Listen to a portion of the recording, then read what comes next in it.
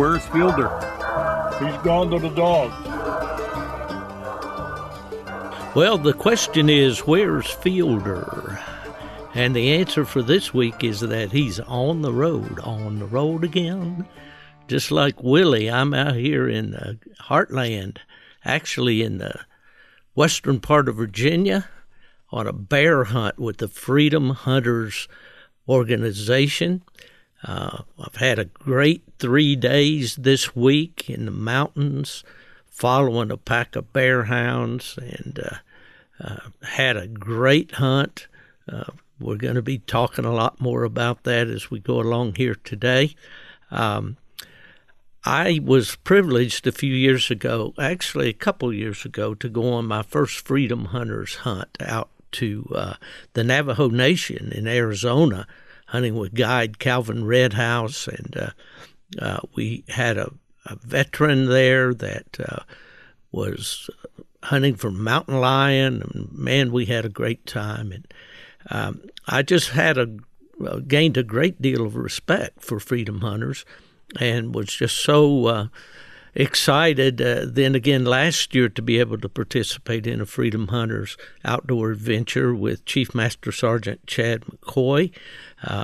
On that 3-day hunt, we did not harvest a bear, but Chad was able to come back in December and get a nice bear, so that was a happy ending to that. And this year, through my good friend Heath Hyatt, they're in hunting in Giles County, Virginia, invited Jason Wilworth. And Jason is from Chesapeake, Virginia. He's a veteran of 13 years of military service. He's been discharged now, but we were able to take him on a 3-day bear hunt.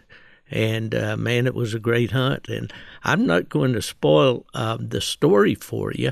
What I'm going to do, though, is to insert here in this podcast 3 different interviews that we did during our 3-day hunt.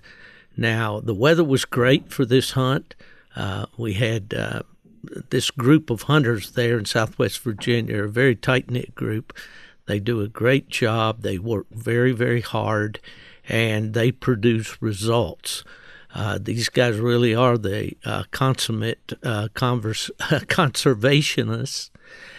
They take very few bear, very selective in the bear they take, but they do tree a lot of bear. And you'll kind of hear this as we go into these organic recording sessions that I did. Now, the first session was with Heath Hyatt and I on the evening before the hunt, on Sunday evening before our hunt began on Monday morning. Heath and I sat down and we kind of talk about the event and what the plan is for the coming week and so forth. So if you'll give a listen to this, we'll call it interview number 1. Okay, here we are in the beautiful mountains of Southwest Virginia with my longtime friend Heath Hyatt. How you doing, Heath? Doing good. Well, that's good Glad to have you up from the lowland there. Coming out of the swamp, back to the mountains for some bear hunting, man. It's exciting, always exciting time for me to get to come back up here and hunt with you. And this is the eve of our 3-day early bear season. Tell us a little bit about that. What's going on there? Yeah, so I guess we're going into our 5th year. I may be wrong; it could be 4. Virginia actually are trying to decrease the population by 25%, so they ended up opening a early season, which is usually the last couple days of September. Last year it was a couple days into October. So we get 3 days to be able to run our dogs, and if we choose to take one, and we're able to do that. Yeah, well, that's I know back in the day when I hunted in West Virginia, we always had a November season and for a week, and then we went into our regular bear season in December. And I know that in the upper Midwest, most people hunt, in September. They think about that as being bear season, Wisconsin, Michigan, and so forth. But they did away with the November season back in the day when we didn't have bear populations like we do now, because through the tooth studies and all, they determined that we were killing these sow bears before they had cubs. And so when they did away with the early season for a good while. And then, as the bear populations rose, and has that kind of been, then they reinstated the early season? Yeah, I think, I haven't been to any of the meetings or anything, but I try to keep up with it. I think that is some of the purpose of the season. And I think last year, if I remember looking at the statistics right, it was 40-some% was sales, the early season, which is a lot. Mm-hmm. One of the things as bear hunters that we need to kind of get together on, especially here in Virginia, the game department definitely wants to decrease the population. I don't have a solution for this, but we need to figure something out. The complaints and stuff are coming from the private property and the farmers. And we all know that most bear hunters hunt on national forest. We don't have the problems that the farmers and the homeowners and the landowners are having, because the bear have learned that the food's down low. I can go here and I'm not getting harassed. Hunters aren't pressuring us. So a lot of the bear has migrated down to these areas, and now the complaints are becoming very common, and it's almost a nuisance. So, especially in guys in Virginia, we kind of need to come up with something to try to maybe curve this. And we all know that, a lot of your landowners don't want you hunting on them, which is a problem. And if you own 20 acres, 50 acres, 100 acres, the bear don't stay there for 2 minutes, and then you're on to the next piece of property and the next piece of property. So I don't know that I have a solution. It's definitely been on my mind and thinking about it. But yes, I think that the early season in the next couple of years, and I've said this for 2 years now, if we continue to kill 50% of the sows, and I'm just using that as a number because it's up in the 40s, our population is going to take a hit. The sows usually don't have cubs until they're 3 years old. And then once they mature, they usually have 2 cubs. Yeah. Do that over a 10-year period and see how many bear that you're going to be missing out on. So we need to do, our job and try to let some of those go, and especially if we know if it's a sow. Sure. And I think most houndsmen are prescribing to that pretty much, subscribing to that idea. To clarify what you said earlier, when you say 40%, now that's not to say that we're killing 40% of the sows that are out there.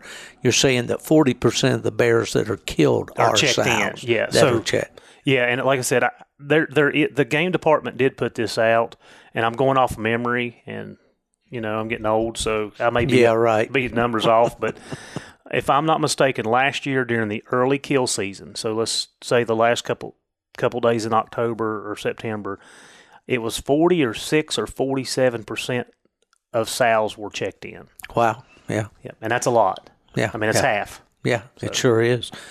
Well, that's certainly, and I know that from hunting with this group and other groups that I've hunted with, usually the hunters, if they can tell and they know for sure, they won't even harvest that sow at all. Sometimes if there's no cubs present and so forth, it can be difficult to determine. But, that's one thing about bear hunting with hounds especially, is that you do have that ability to take your time, decide, do we want to take this bear or not? Do we kind of estimate how big this bear is, how old it is?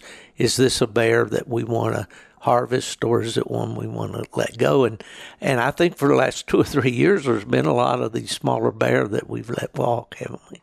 Yeah, I mean, last year, I know we caught 6.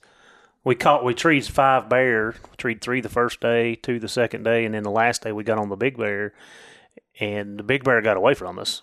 But we didn't even attempt to take any of the others, and we had 2 cubs, 180 pounds or whatever. Mm-hmm. We treed 2 bear that was anywhere from 120 to 150 guesstimate, and then we had the bigger bear, and we didn't take any of them. So yeah, well, let's talk a little bit about the dog power we got this year. yeah, I'm hurting. So sorry, guys. I've had COVID and I still got a croup, so I'm trying not to cough in the mic. Yeah, I ended up selling a 3-year-old last year because I was having some issues. Really nice dog. Another 3-year-old of mine has got nerve damage in her leg. She got that last September and never could get it right. She still goes, but she's a 3-legged dog, and the mountains we hunt in, she 30 minutes into a race, she starts falling back. And then my older dog, same thing. Last day of season last year, he ended up getting nerve damage in his leg. So I've still got 2 of them, but they're not 100%. And then I'm still running my camp dogs. I got Spook and Kate, who, 2.5 years old, and they're pretty much doing my work right now. And then I've got the old blue dog, Jack. And then I've got another camp dog named Trip, who just turned a year old, and he's doing a good job. He's going with the dogs. He's a different style of dog than my first 2. He's more open on the ground, and he's a lot more tree dog. So, I'm basically running 3.5 or 4 dogs right now is what I'm doing. So, well, to clarify here, there are other members of the group here, and they each have hounds, and I think there's roughly there's probably about 5 guys, maybe 5 or 6 that have packs. Yeah. So, you're going to have Sam will be with us, and Glennie. Wes will be hunting with us, Forrest and Fuzzy. Ben has come down from New York. He'll be with us. And then us. So, yeah, we've got 6 truckloads of dogs. Yeah. I got about a half a dog to put in there. But well, that I'm a has-been when I go bear hunting and drive all the way from Florida up here and don't even have a dog in the truck. But, that was one thing that I've lamented for years, that I wasn't able to keep that strain of dogs that my dad and I bred all those years. But given my work and the way things are, I just had to face the music and say, you can't maintain a pack of bear dogs and hunt them a week or 2 weeks out of the year. It's hard to do it. Our season comes in August 1st and stays in till the end of September, and then we have the month of December. So we've got 3 months, give or take, maybe a couple more, maybe a week or 2 extra in there. It's hard to do it in 3 months. I've said it before, I don't have a finished dog until they're about 4 to 5 years old because of the hunting seasons. And even if I travel and go to my friend's house up north, or, go to the coast and hunt, I'm getting, 2 or 3 days here and 2 or 3 days there. It's hard. It's hard to make a dog. Yeah, I don't think people that are out there on the fringes of this sport understand the degree of work, or call it whatever you want, the time that you put in to make a bear dog and to get a cohesive pack of dogs that you can depend on to go bear hunting and tree bear on a consistent basis. We see the populations are going up. There's more bear. When I was a young man like you, bear were not all that plentiful. And now, they are much more plentiful. One of the things that we've been noticing, though, for the last 2 or 3 years has been in the size of the bear that we've been seeing in tree. And I think, if I'm right, and you can correct me, if I'm wrong, for the last couple of seasons, or all during the running season through the harvest season, there's been roughly 50 bears or so treed, you think? Yeah, and I would say, this year I would say we're probably down in the 30s. My schedule, the other guys, now they've been hunting, but yeah, 30 to 50 is probably average. Yeah. Give or take. But a lot of those are the same bear, too. We're striking in the same places, treeing in the same area. So that's kind of the same. Yeah, same of bear. Course.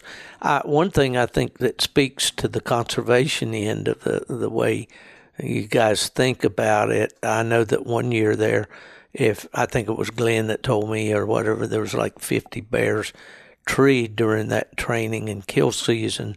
but there were only 10 bears harvested, and I believe they were all boars that year, all male bears. Yeah. Yeah, so, that speaks to the conservation side. A bear hunter really doesn't want to destroy his his sport. Yeah. Just to say I harvested a bear, does One thing about it, if you kill it, you're not going to run it again. It's just not happening.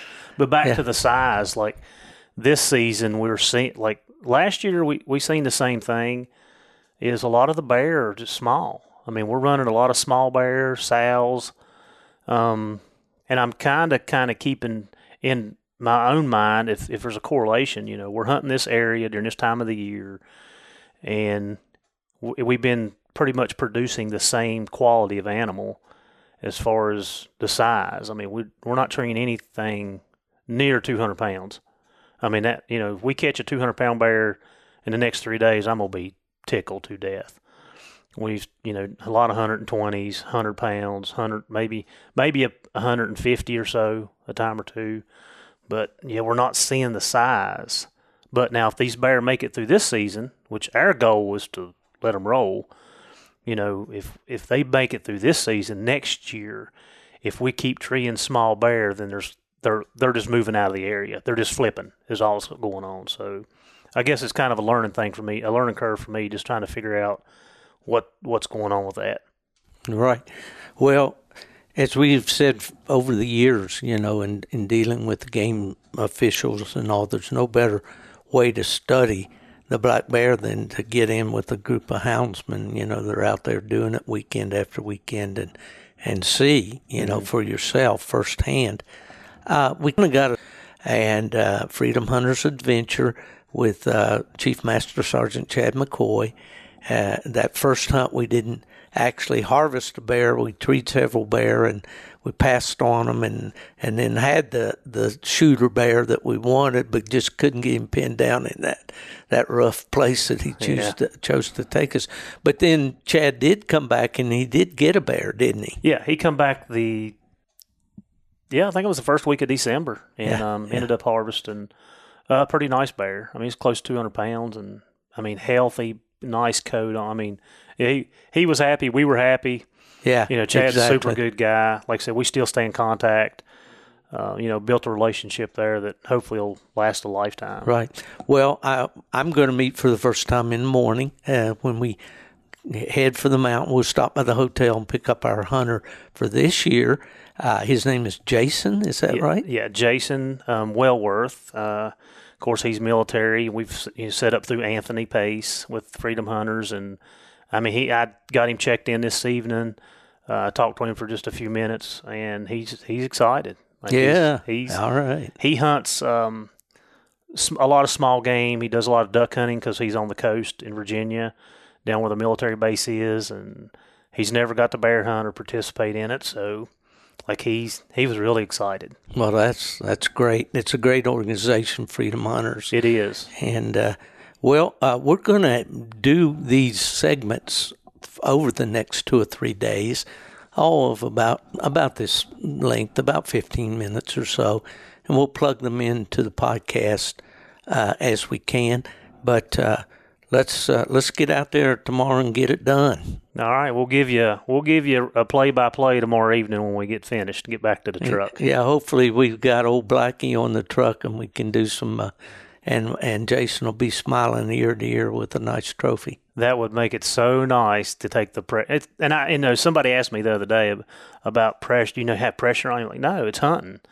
I explained to everybody, we may go for 3 days and not do anything, and we may tree 1, we may tree 5. I don't know. That's why they call it hunting. So, yeah. But it would be nice to be able to give him the opportunity tomorrow, and that way we could just play and have fun the next 2 days. Well, that's right. Well, Heath, we've always kind of depended on you to be our guru when it comes to training dogs, and I know listeners of podcasts I've been involved in have always been very, very appreciative of your contributions and with your training tips and all, being a master trainer of police canines and all that. But we're not going to talk much about that aspect of things this week. We're going to talk about bear hunting with hounds, having a good time, and it just doesn't get any better for me. But, folks, that's going to wrap up our little short segment on this Freedom Hunters Adventure for 2021, and we'll be talking to you as the hunt progresses.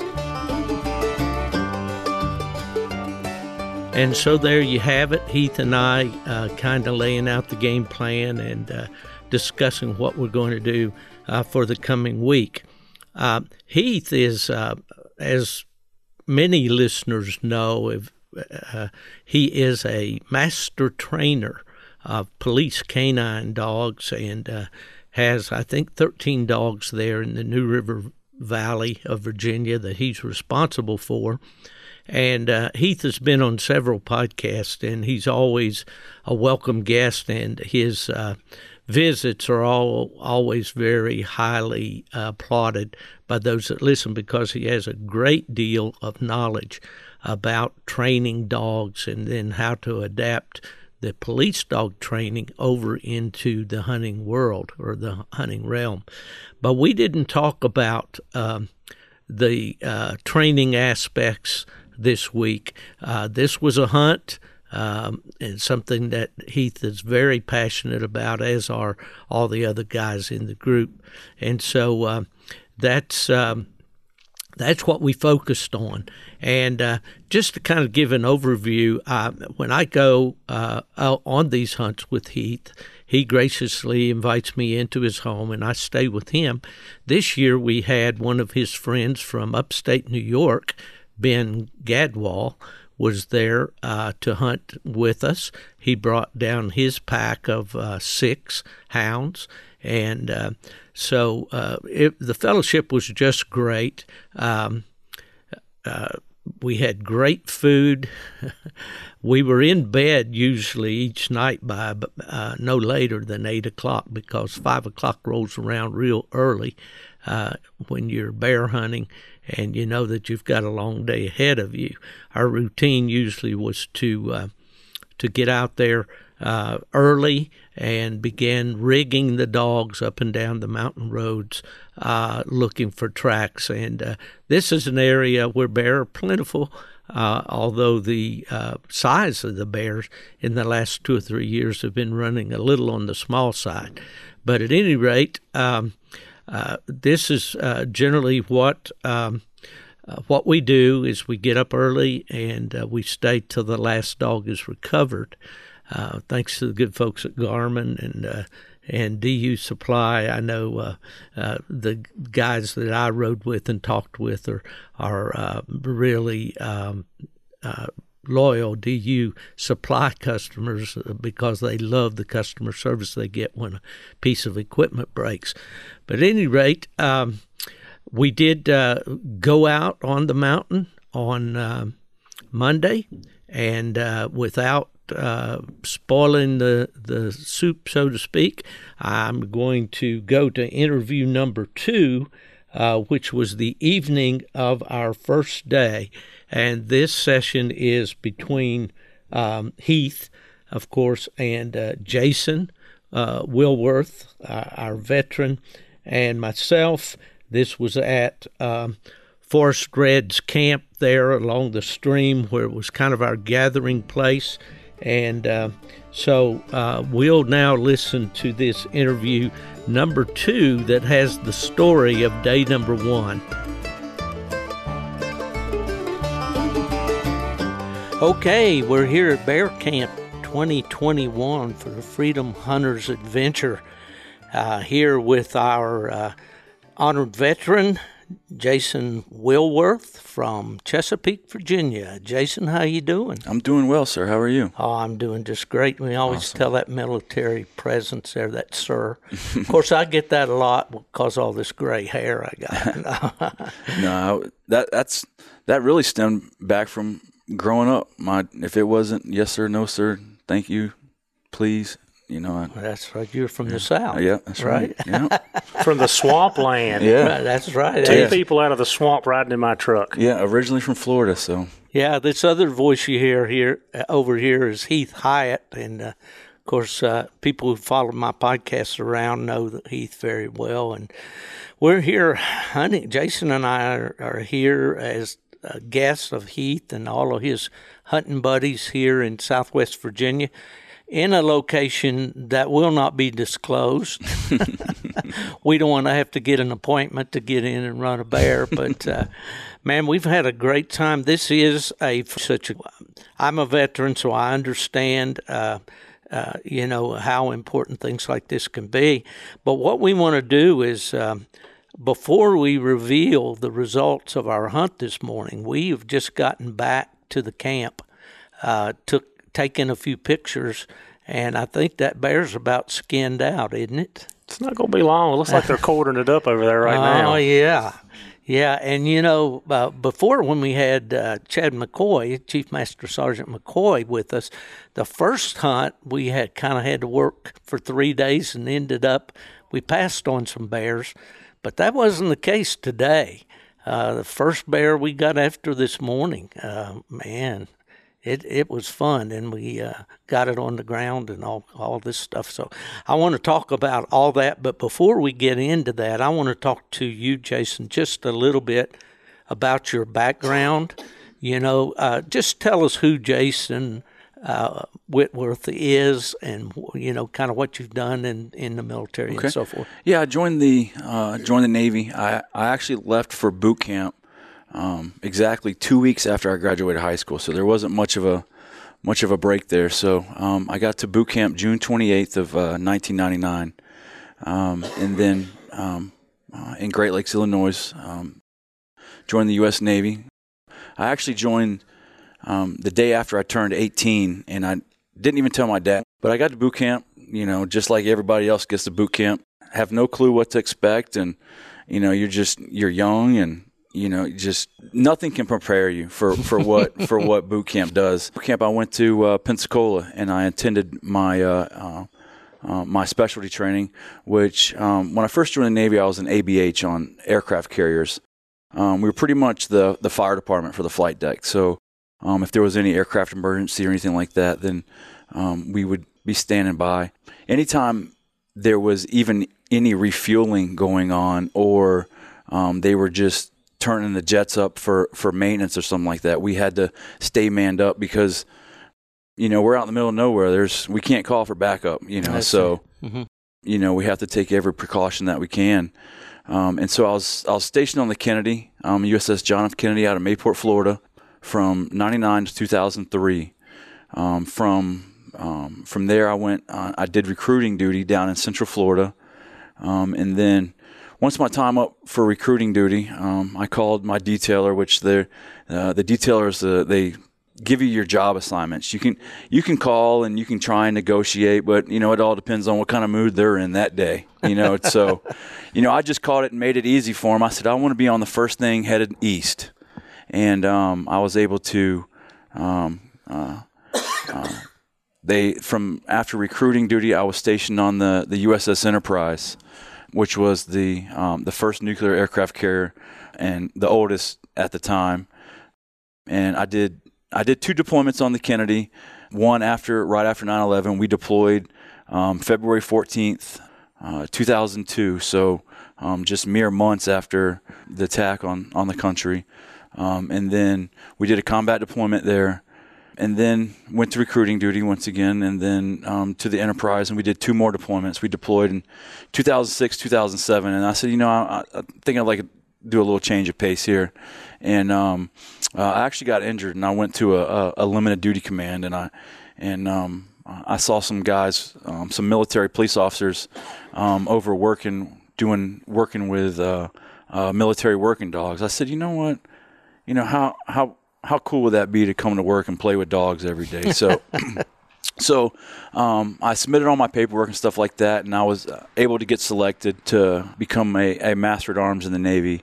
So from there, I went to Lackland Air Force Base, and we did. That's where dog handling school is. That's right. Where the Air Force runs at, and they have top-notch facilities there. And then I ended up deploying 2 more times after that. And then in 2013, I was medically retired in the end of August. So August 31st, August 30th, 2012 was my retirement date.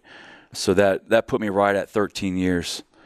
I would have loved to finish the 20, but as soon as the doctor checks that non-deployable box, it's kind of like, and the war had slowed down at that point, so it was kind of, if you're non-deployable, then, we need guys that can go, was their mentality. And I understand, so I went through the process and got honorably discharged from the Navy. And now I'm in Chesapeake, Virginia. My wife, she's been in law enforcement for over 20 years. She works for the Virginia Department of Corrections. She's a deputy chief probation officer. So she's got a couple more years till she can retire. And then we don't know what we're going to do. We don't know if we're going to go back to Florida or, just hang out up here. Her family's in Chesapeake. So, a lot of things still up in the air. So I got you. Well, there's so many parallels here and commonality here between, of course, Heath, you are very much involved with police dogs, canine training, all of that, and I remember those dogs being on Lackland. I was in the Air Force. Okay. I just did 4 years, but I did my basic there at Lackland. Yep. And then went up to San Angelo for my tech school. But Heath, why don't you talk a little bit about the process of you hooking up with Anthony and we getting to this point with Jason?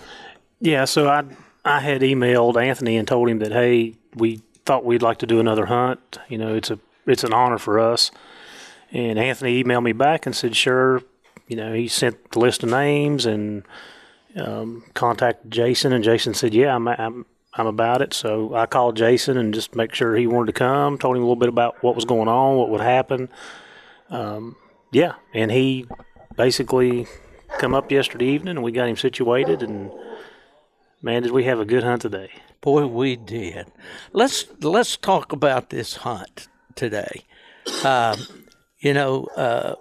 kind of, I guess I want it from Jason's aspect in just a minute, but first of all, just kind of lay out, what happened today generally, and then I want to get it from the perspective of the guy that, I don't want to spoil it. Let's get it. So, and I think I said it last night when we were talking, we've been training a lot of small bear, nothing really that we wanted to take. So we come up with a game plan about 2 weeks ago. We found an area that we felt was going to be really good because of the food source. We left that area alone. We hadn't seen anybody else in there. So this morning we went to that area, and the old Price boys, Glenny and old Lindale, they got us a bear struck, and we were in position. They run it right towards us, and then it turned and went off the mountain and crossed the road, and Forrest was able to get it packed up pretty quick. And by then, we knew it was on the ground. And Ben, our buddy from New York, he packed up with Forrest. And then Jason and I kind of stayed in the area just to make sure that it didn't cross out again. And we stayed there, and we got to listen to it. I mean, they were roaring, coming right at us. I mean, we heard them from 0.8 of a mile. Yeah. All the way down to 0.5 of a mile. When we got there, it was just such a roar. I put mine in, and I did literally face pack it, which that's something that we don't typically do, but I wanted to turn it from where it was coming, so it worked out. Okay, wait just a minute. Tell our listeners what you mean by face packing. So face packing is when the bear is coming at you. You typically don't want to do that because it causes a cluster. The bear was coming at us, and like I said, I knew my dogs well enough that I thought we'd be okay, and they wouldn't overshoot it and run backwards, and I didn't think that it would bust it up because I only had 4. So, yeah, the bear was literally a half a mile running at us up a hollow, and like I said, I packed it, and as soon as my dogs got there, it turned and went right back around the edge of put it right back in Forrest's lap, and Forrest was able to get in there to them after several tries, and said they had it on the ground, and before he could put the radio down, he's like, it just went up. So we got around the mountain and got to him. Well, I was riding with Forrest today, and I told him, I said, I'm going with you, but till it gets too rough, okay? And then I'm going to fall out, because I know he was going to want to get on in there, And so what I did is I came back to the vehicles and walked up the road and gained altitude, and so I had a ringside seat for the whole thing. Okay, Jason, from your perspective, let's take it from this is the first time you've been bear hunting with hounds. I was talking with Heath the other day. The wife and I went to Lake Lure in North Carolina because she's a big Dirty Dancing fan, and she wanted to see where they did some of the filming. And we were down at a restaurant on a lake, and a bear ran right past us. That was the first one I ever saw, first wild bear I ever saw in my life, and it was hanging out behind a restaurant/marina on Lake Lure, North Carolina. And so the wife and I got away from it, and the bear got, it knew where it wanted to go, and it was going to get there.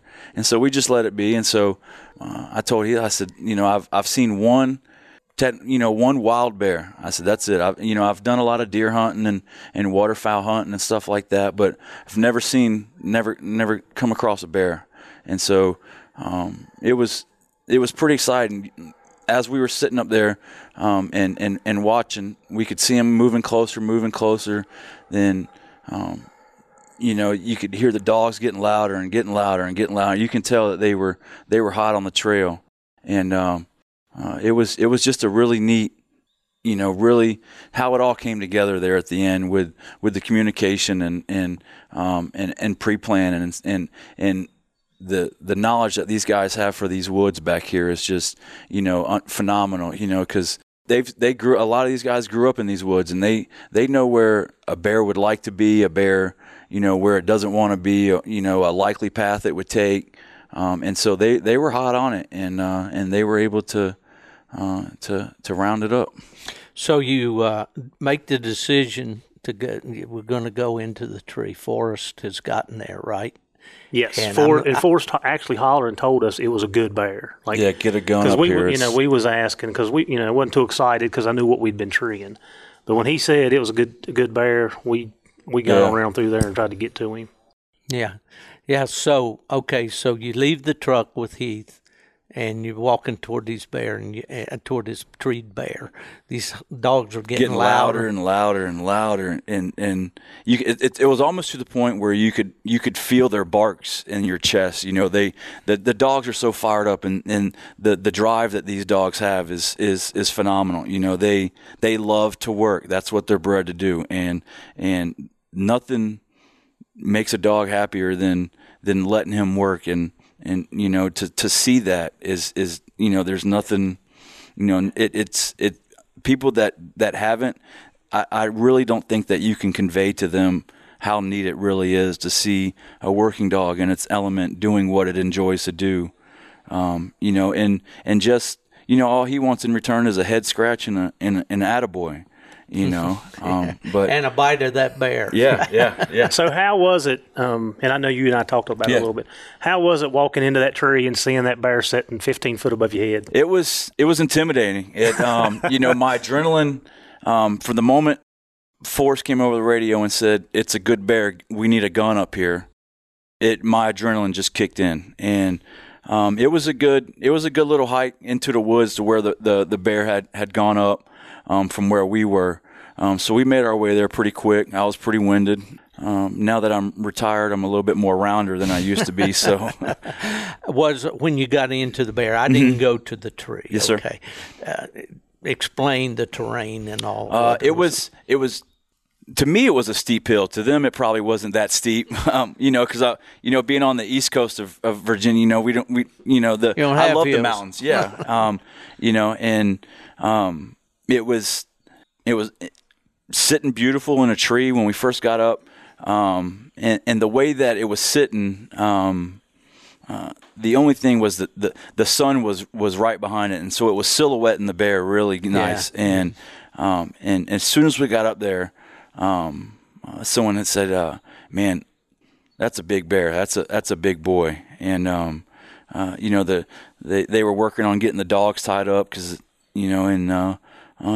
it was you know, you can't explain it. The adrenaline, you know, it's organized chaos, and it's a great time. And and somebody that hasn't done it, you know, even if you know, you don't want to see somebody harvest a bear, at least go up and see the dogs working, and, you know, seeing how fired up they are at the base of that tree. And, you know, it's amazing. What about your first experience with Mountain Laurel? It's evidently this was an easy one, but very much so. Maybe you know, if I ever come up this way, then, you know, I'll start planning out 3 or 4 weeks, and I won't eat it all, and maybe I'll lose some weight, you know, and then have a nice steak dinner the night before, and, you know, but you know, it's a lot of fun, and, you know, you just keep putting one foot in front of the other and keep going, and, you know, it's a lot of fun. Yeah. Well, at almost 75 years old, I've gotten to the point that I don't try to make all the trees. I try to kind of pace myself. Yeah. And, Gosh, but that sounded so good from the road. Oh, boy, Ooh. did it sound good where I was standing. And I shot a little video, you know, while I was up there, and you can hear the dogs. So, yeah, it was a great day. Well, what was the emotion once that bear was on the ground? And what were you feeling at that point? It's elation, you know, to be able to come in and to be able to harvest a bear is a dream come true. Heath and his buddies have put in so much work, you know, and training their dogs, and people don't see the behind the scenes work, but a lot of work goes into this, and the guys out here, you know, they're passionate about what they do, and you know, it's a good time. Well, I don't want to speak for Heath, but I know these guys. You know, that number one, and I travel all over the country, and I'm with houndsmen all the time, and I don't know a harder hunting group. I don't know a more capable group.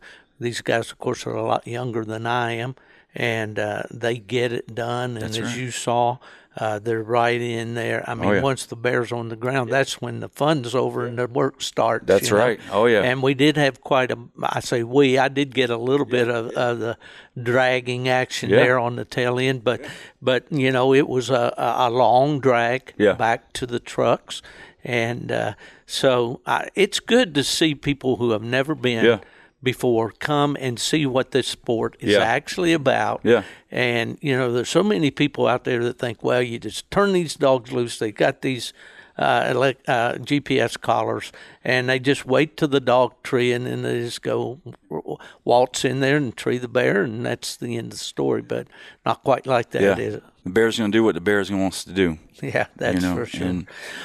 Well, I know I can speak for each one of these guys, and then I'll give the mic to Heath. But that they are so honored that you're here, and that they're able to show you a bear, and a nice bear. Yeah, we're guessing this bear maybe goes 280 or better, right? Yeah, we didn't have the scales with us, and of course now in Virginia you don't have to check it to a checking station. But yeah, this bear's between 260, 285, somewhere right there. I was kind of guessing around 275, and I think it would be very close to that. Yeah. Well, in your years of experience, Heath, and I have some, I'd say you're probably dead on I'd say I'm within 10 pounds, give or take. Yeah, and this was a rangy bear, a long-bodied bear, you know, for the size and all. But that bear I got from my ringside seat, he did not want to go up a tree. No. He was on the ground for quite a long time with those dogs. So this wasn't in waltz in the park. Well, they walked in. We looked at the clock. So they walked him from 7:20. And they treated at 8:47. So 7:20 to 8:47. So they had him. They walked him for an hour and 25, 30 minutes. Yeah. Well, I'm going to wrap this up for now, and we'll do more recordings. We're at the end of day one of the early Virginia season. Day one of the Freedom Hunters Adventure. Of course, we have. The mission was to get you under a bear. Mission accomplished. Thank you guys so much. Well, you did a great job. You got the job done, kudos to everybody that helped. We had a great photo session out here by Lake here at Forest Red's place, and it's just been a picture perfect day. Yeah, beautiful weather. You couldn't ask for anything better. Right, and I will give a little plug for the Freedom Hunters Organization, Anthony Pace, who's their CEO, and all, and they do such a great job and all kinds of outdoor adventures for our military. Who we are so thankful and grateful. Yes, Anthony was in contact with me and flawless, so very. First-class organization in every way.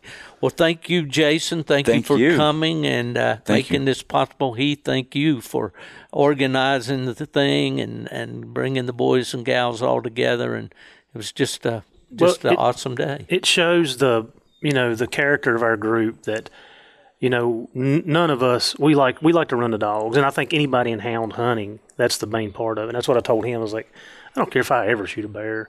But we are so honored to be able to bring people like Jason and Chad in and give them the opportunity because it's good to give back, and we want to give back. And like I said, it shows about the guys that I hunt with and who we're associated with that, they're selfless. Yeah.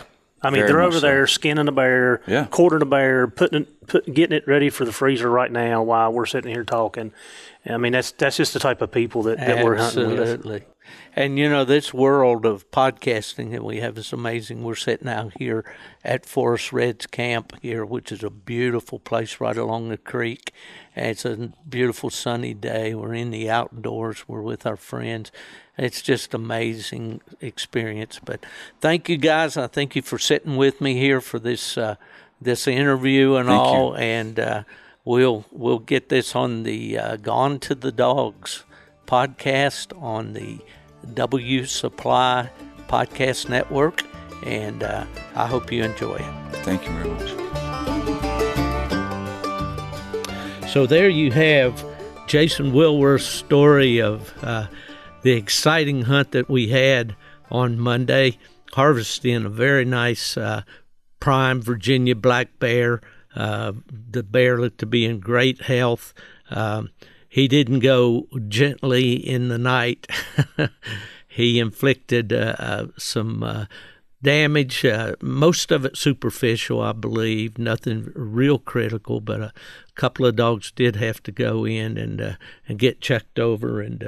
But at any rate, that first day got our hunt off to a great start. We were so pleased that Jason was able to harvest his bear the first day.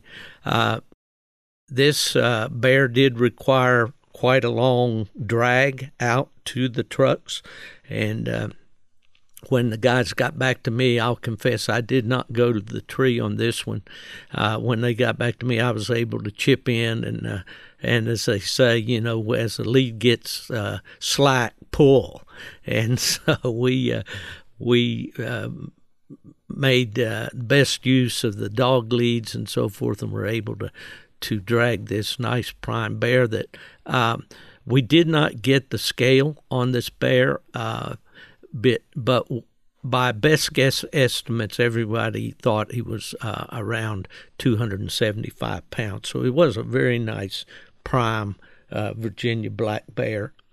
And on Tuesday night, we did have some fellowship once again at Forest Red's camp there on the creek, and there was pulled pork and baked beans and potato salad and macaroni salad and brownies and all kinds of things there, and plenty of refreshments.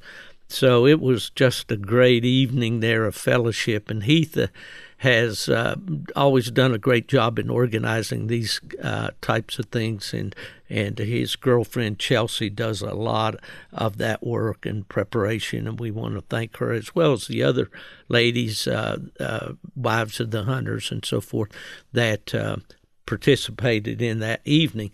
So all too soon, it was time to head back and get in the sack so that we could get up early on Wednesday morning, our final morning of the of the hunt. Now, we're going to go to interview number 3, which is a kind of recap of the first half of day 3. So if we can do this interview or session was right on the creek. This is in Jefferson National Forest, and so we made use of a picnic table there and the remote equipment that I have, and sat there and had a conversation on the creek on day 3. You'll hear an occasional car go by, and it did pick up some pretty stiff breezes and all, and you might hear some of that in the sound. So it won't be perfect. It's definitely organic, but I think you'll get the gist. And in this interview, we talked to Jason about really what his impression of the hunt was, and and of hunting with hounds and so forth. So I think this will be an enjoyable listen. Okay, here we are on the banks of a Virginia trout stream, all sitting around a picnic table here in a mountain laurel thicket. Can't get any closer to nature than that. I'm here with Heath Hyatt and our guest hunter for our Freedom Hunters event, Jason Wilworth. And we've kind of put the wraps on 3 days of hunting here, and it hasn't been too shabby. Let's talk about it a little bit, Heath, and then we'll get Jason's reaction to what this whole hunt's been to him. All right, so 3 days. Jason and I was talking about a total of 7 bear. Of course, now we haven't made it to all the bear because the group's treeing bear here and there. Treed several sows and cubs. Yesterday, Tuesday, one of the guys, actually Forrest, struck the bear, trailed it down off the mountain. Wesley was actually able to put one of his dogs in with it. They trailed it on off the mountain and has actually got it jumped. And then Hot Rod was able to get a couple of his dogs in on it. And Jason and I just happened to be sitting in the catbird seat. Bear runs right out in the road 20 yards from us, and we pack it up, and they run 200 yards and tree it. Of course, that was the one that you showed. So had a really good day there. So we were able to just walk a path right around to where it was treed. It was a small sow bear, very healthy. I mean, really bright black coat on her. We're glad to see that. We left her sitting. Went on. Glennie had a sow and 2 cubs treed over on another mountain from us. We didn't get to that tree. So that wrapped up day 2. And then today, kind of the same thing. Forrest actually started another track, and we were able, it crossed the road, well, the dogs crossed the road in front of us, and we were able to pack it up, Spook, and they took it over top of the mountain, and Spook had it caught down in a hollow, in a water hollow, and Ben's Tanner female was able to get with him, and they walked it over a couple hollows, and then it turned and went down the main creek.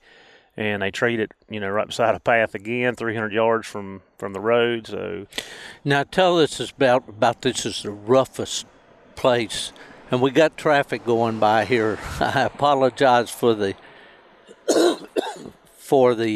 noise that you're going to hear periodically in this recording. No, seriously, this was one that I wish my buddy Nubbin Moore had been along for this. But it was. I was able to make this tree. Yeah, so I mean, we are in, we're in, Southwest Virginia, and we're in the chain of the Appalachian Mountains, and it's rough. I mean, it's very rough where we're at. The mountain laurel is everywhere. If everybody hunts it knows you can run into it, it'll throw you back out as fast as you hit it. But we've been pretty blessed. Jason and I was talking about it, coming back over the mountain just a minute ago that, we treed 2 bear in the same area. It wasn't too bad. And then yesterday we treed, a bear 200 yards off the road. So we've been very blessed where the bears decided to tree, and most everybody can get to the tree and take pictures and whatever. But today was another small bear. Don't know if it's a sow or not. It's sitting way up in a pine tree, And, of course, we had no intentions of killing it anyway. So pet the dogs up, took some pictures, got everybody in a photo and took the dogs back to the truck. And then actually Glennie had another bear treed down in the same country that he was in yesterday, which is away from us. So we weren't able to get to that tree either. And actually, he's actually walking out as we are recording right now. Right.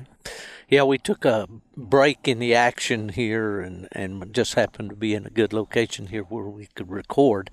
And the weather's been good for us. It's kind of cloudy today. Looked like it might rain a little bit, but I'm beginning to see some fall color on these trees around here, and that's always beautiful in the mountains, but it's also a harbinger of what's to come with the snow. It'll be falling for our December season.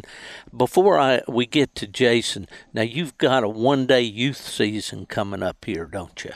Yes, I think it's October 9th and 10th. You can only hunt on National Forest on the Saturday, I think it's the 9th.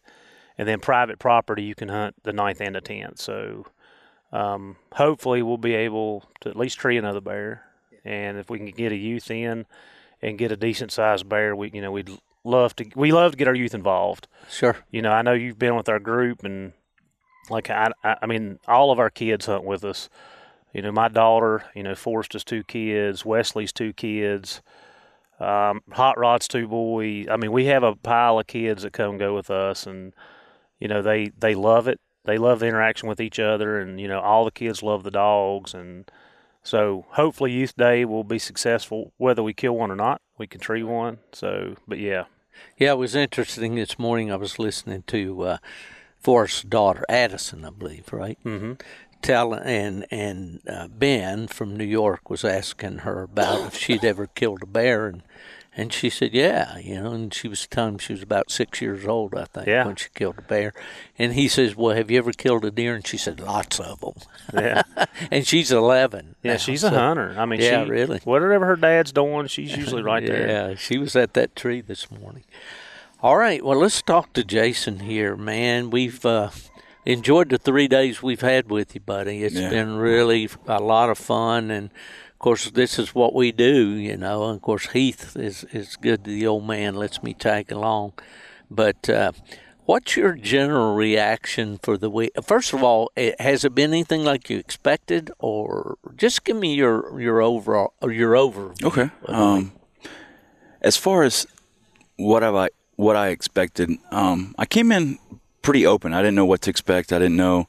I've done some deer hunting with dogs, but I've never been bear hunting with dogs, and I didn't really know what to expect. And came in with an open mind and said, hey, let's give it a try. Don't knock it till you try it. And to come in and to, it's not about, oh, let's go out and just whatever climbs a tree we're gonna so it's to come out here and truly see the sportsmanship of it is really been an honor, and I'm very, very grateful for the opportunity to do this, and to see the time and the energy that's put into producing good bear dogs, and ones that'll stay on the tracks, and ones that'll if they get nicked or something, they stay in the fight, and their reward is to see that bear climb that tree, and to see them accomplish their goal is something, unless you're out here, you can really never understand it. And when you get the opportunity to see the dogs accomplish their mission, it's something, it's just, there's nothing like it. And to see that, it's unreal. And to see the true sportsmanship of it, that's a whole nother, that's what it's about. It's not just about, oh, let's go out and harvest a bear. Let's go do this. Look at, the bear yesterday, they could have harvested it, but they said, it's a young one. Let's let it grow a couple years. And it's to see the sportsmanship and the hard work and the dedication put into it is really eye opening and really an amazing experience that I'm very, very grateful for. Well, all these guys have kind of grown up with the sport, and I think we say, when the bear's down, then that's when the work starts. Yeah. And of course, we got plenty of that, or you got a part of that on Monday. when we got your bear out, which happens to be the nicest one we've treed this week. So you got out there and got it done early. But yeah, that's what we try to portray to the public out there that have no idea what we do, and they may have heard the stories that, you know, this is just a bunch of bloodthirsty people that want to go out there and kill. And that's probably the very last thing on anybody's mind in this party that I know of. Can't tree a dead bear. I mean, that's done. I mean, you're decreasing the population, even though I know we do take, you know, several bear during December. Not a lot, but and we try to be choosy and picky. I mean, we did not kill a sow bear last year. Right. Every bear that we took was a male. 5, and we only took 7. And we treat a whole lot more than that. But 5 of those 7 were on the ground fighting dogs. One of them we didn't want to take. We were trying to let him go, and he didn't want no part of it. So when it come around where we ended up, we chose to go ahead and take him. But we were trying to let him go. He was a 160-pound bear. Right. It wasn't something that we really wanted to do, but like I said, we only took 7 bear last year, and we treed triple that in December, and like I said, none of those were sows. So we talk about it as a group, and we want to preserve our sport, and without the sow bears producing young, we're not gonna keep it up. All right. For sure. Well, what was a high point, do you think? If I could put you on the spot, Jason, maybe if you had to say. It was riding in the Chevy. What's old Morgan Wallen say? He's in his sunburnt Chevy. Yeah. Sunburnt Silverado. Well, I should clarify here that Jason's been riding all week with Heath, and I always make a double check with AAA before I leave home if I'm going to go bear hunting with Heath to make sure the policy's all paid up. He knows these mountains. He knows every nook and cranny. Yeah. Hey, Heath, I wanted to ask you on the side, that steep place we came off of just a while ago, is that where we skidded down last winter? Off the north? Yeah. Yes, that's what I told him. You don't want to come off there. When that ice lays in there, you got to have chains on. Yeah. And we stopped and put chains on, we did, remember. For sure. Well, back to you, Jason. Kind of what was the pinnacle of this week for you? A lot of people would probably say, oh, well, him harvesting his first black bear would probably be the pinnacle. But I would say yesterday, and the way he described it, to be able to track them on the collars and see where they're going to pop out or try and guess. You never know. We kind of done a play-by-play, didn't we? Yeah, and to be able to go up and see the bear in the tree and like we've said, it was a younger bear, but they said, you know what, we're going to wait to harvest this. Let's give it a couple years and let it grow and let it help. So I would say that was probably the pinnacle of it yesterday. And they. I think we're going to have some rain rolling in here pretty soon. Yeah, the wind seems to be picking up. Jason, I think we need to tell the listeners that we had a youth with us yesterday who has been to several trees, and he's never been able to take a bear. Yeah. And he really wanted to take that bear. Yeah. And it was a sow bear. And like I said, she was definitely legal. And we talked to him. We're gonna get him a bear. Yeah. And I want to get him a very good bear because his patience and him understanding that, if we kill this, we're taking 10 bear away in the next several years. Yeah. And he was okay with that. Yeah. So, and I think that's what Jason's trying to explain is, we walked off and left a legal bear. It was a sow that a youth that's been hunting with us was very excited about trying to take. Yeah. And that's just to be able to, to see that, it's about the sport and getting the dogs involved and stuff like that. And, but that was probably the pinnacle of my trip was yesterday. And it had to be heartbreaking for him, and, he, I'm sure he was excited, going up just as I was, going up to the tree and, then they say, oh, well, let's give it a couple more years. And he, and he agreed. And, that right there, I think that that was probably the highlight of my trip. It really was. Well, that's great from that perspective, Jason, that you could see that, and that kind of beats down in the heart of all these guys. I mean, we talk about how the sportsmanship is such an important part of this group, but it is. I think that's pretty much universal with hound hunters. They're very misunderstood. But all the groups that I know around the country operate the same. Yeah. You know, I really don't know, and I hope I don't know anybody that just wants to come and see how many bears they can stack up.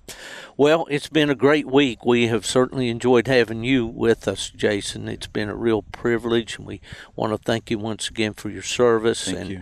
We want to thank the Freedom Hunters Organization and Heath for your continuing to work with Anthony Pace and that organization to bring veterans here so that we can show our sport to you, and then at the same time get the satisfaction of seeing you harvest a bear, something you haven't done before.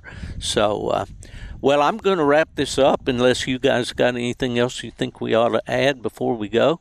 I think there's a bear treed perhaps on the mountain that... I can hear the radio going off. I just can't quite tell what they're saying, so I say we're probably going to have to jump up here and go. But no, I just want to say the same thing.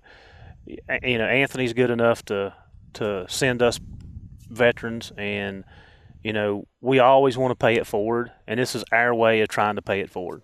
And we're glad. Last year we had Chad. It was great.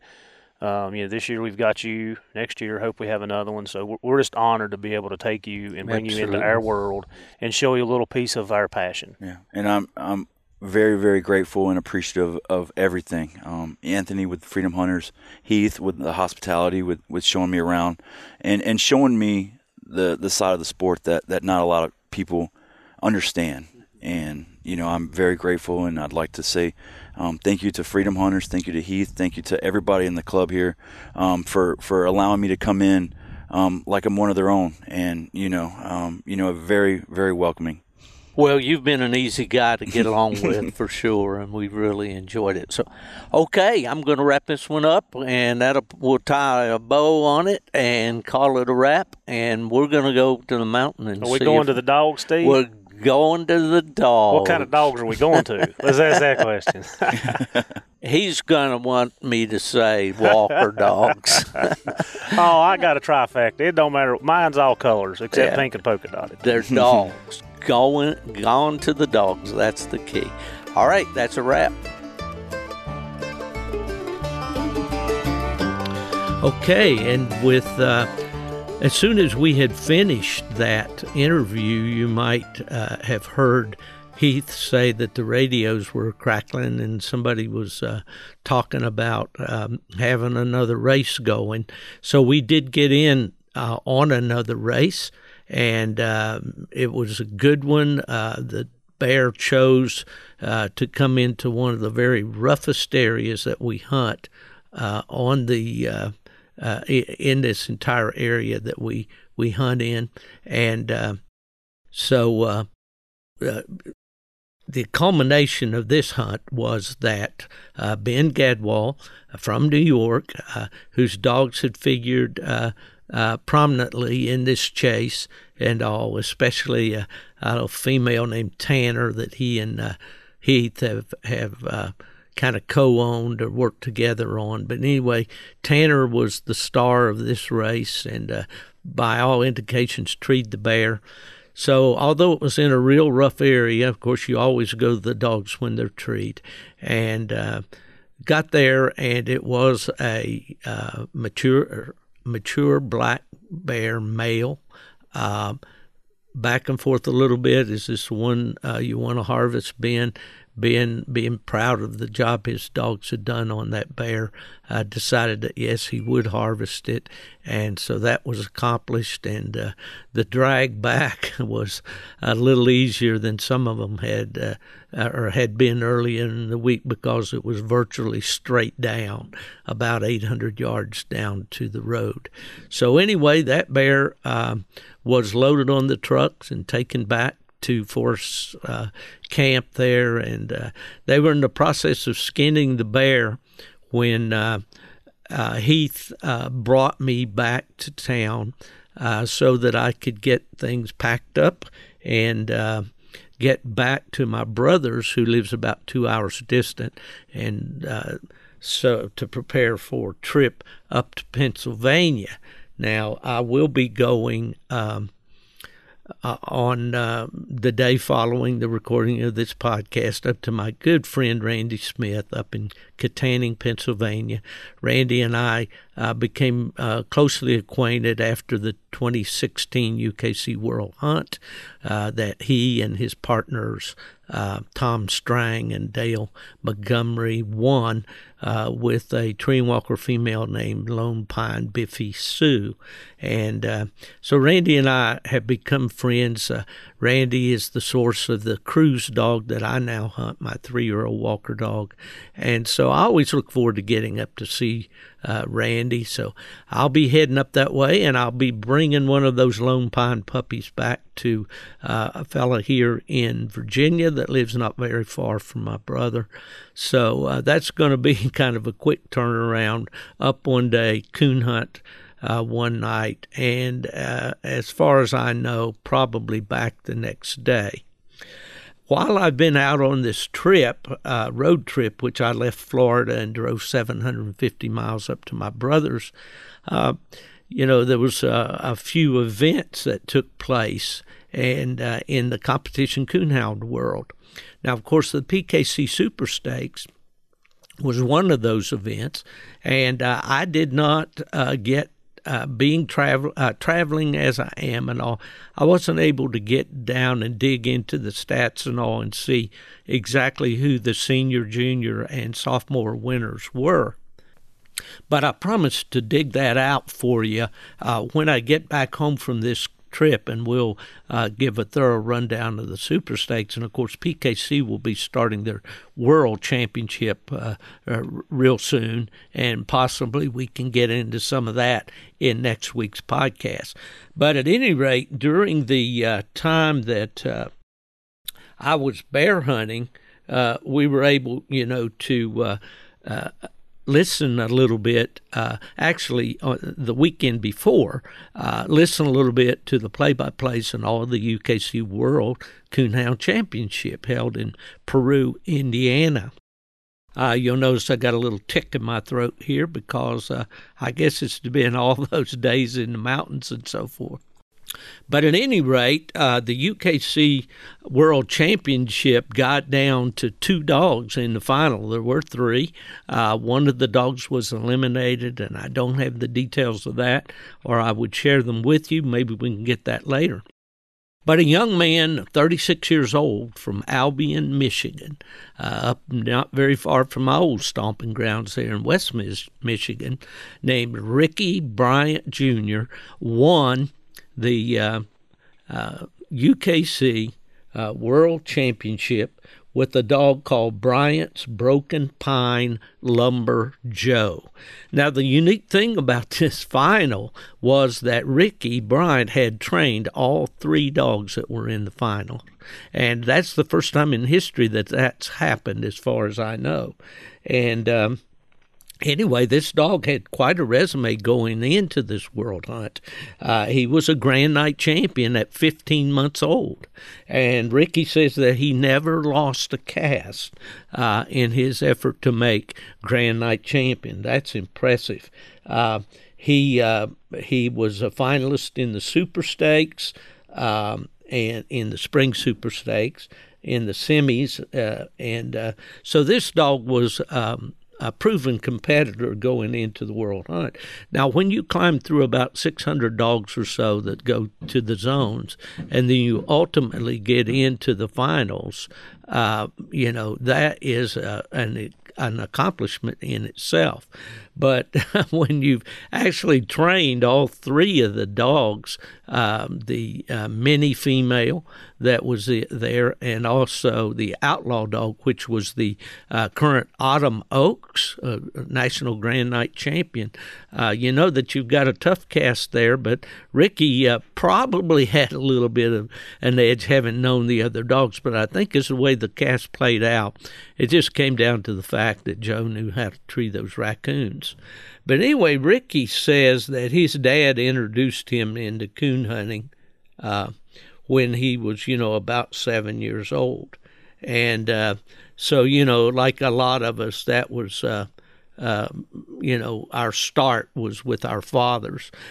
He said that his dad was a competition hunter, and from an early age, Ricky knew that was what he wanted to do, and he competed in his first competition hunt at just 10 years old in Bellevue, Michigan. Now, I know the Bellevue Club very well because that was my home club when I, hunted and lived in Michigan. Ricky says he made the cross that Lumber Joe was out of. He bred Grand Night champion Bryant's Broken Pine Lumber to Bryant's and Fisher's Little Splash. Ricky says he sold Joe to a good hunting buddy of his, Chad Trumbull, when Joe was 8 weeks old, and then bought him back at 6 months old and started training him himself. He says that, he likes Joe, his personality is what he likes best about Joe. He says he always tries to be your buddy at all times. And he also says, though, he's a big, in his words, get-gone hunting dog that hustles very, very hard. He doesn't have much downtime in a cast. He's a good strike dog, and when he trees, he has that raccoon. And, of course, that's a winning combination always. I asked Ricky a little bit about his philosophy and so forth, and he says as a trainer, I feel that it shows in the fact that he's a hard hunter and that he puts a lot of time and effort into his dogs, and he feels like that shows his love and dedication that he has for the sport.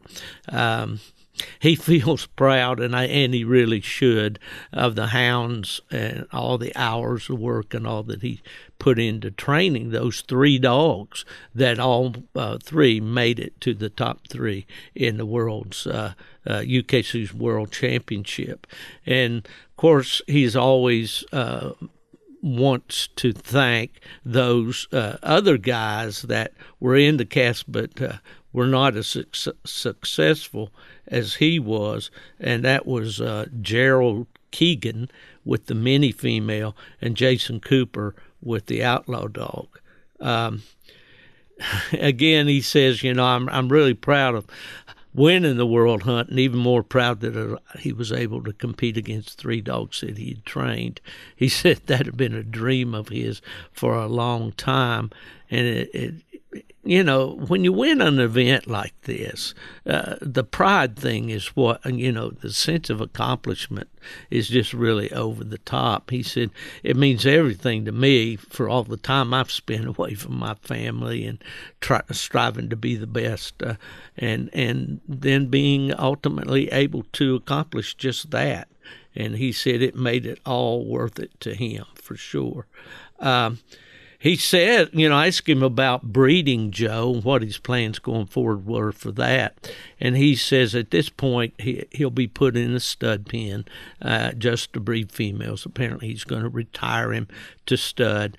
But he does say that if the females don't come, he's going to get back into competition hunting with but he's, as coon hunters are, he's always working on the next one, and he is training a young hound now. And then Rick, in our conversation, said he'd like to say thank you to UKC for hosting such an awesome World Championship hunt in 2021, and to all the judges and guides, along the way, and the support that he's gotten from his families and friends. He said it really has been phenomenal. I know when I tried to call him, I couldn't get through to him at first, and then he sent me a text and says, look, I'm trying to spend a little time with my family, but I will talk to you. So anyway, we want to congratulate Ricky Bryant on and his Grand Night champion, UKC World Champion, Bryant's Broken Pine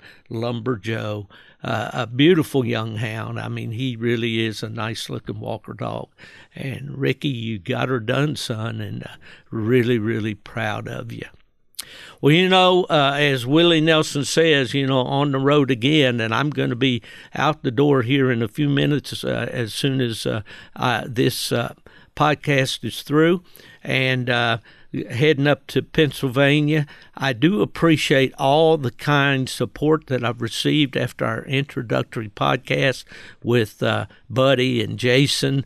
And the DU family is really a great family. I want to thank Shannon, who does the production work and hopefully makes me sound good enough to go on the air.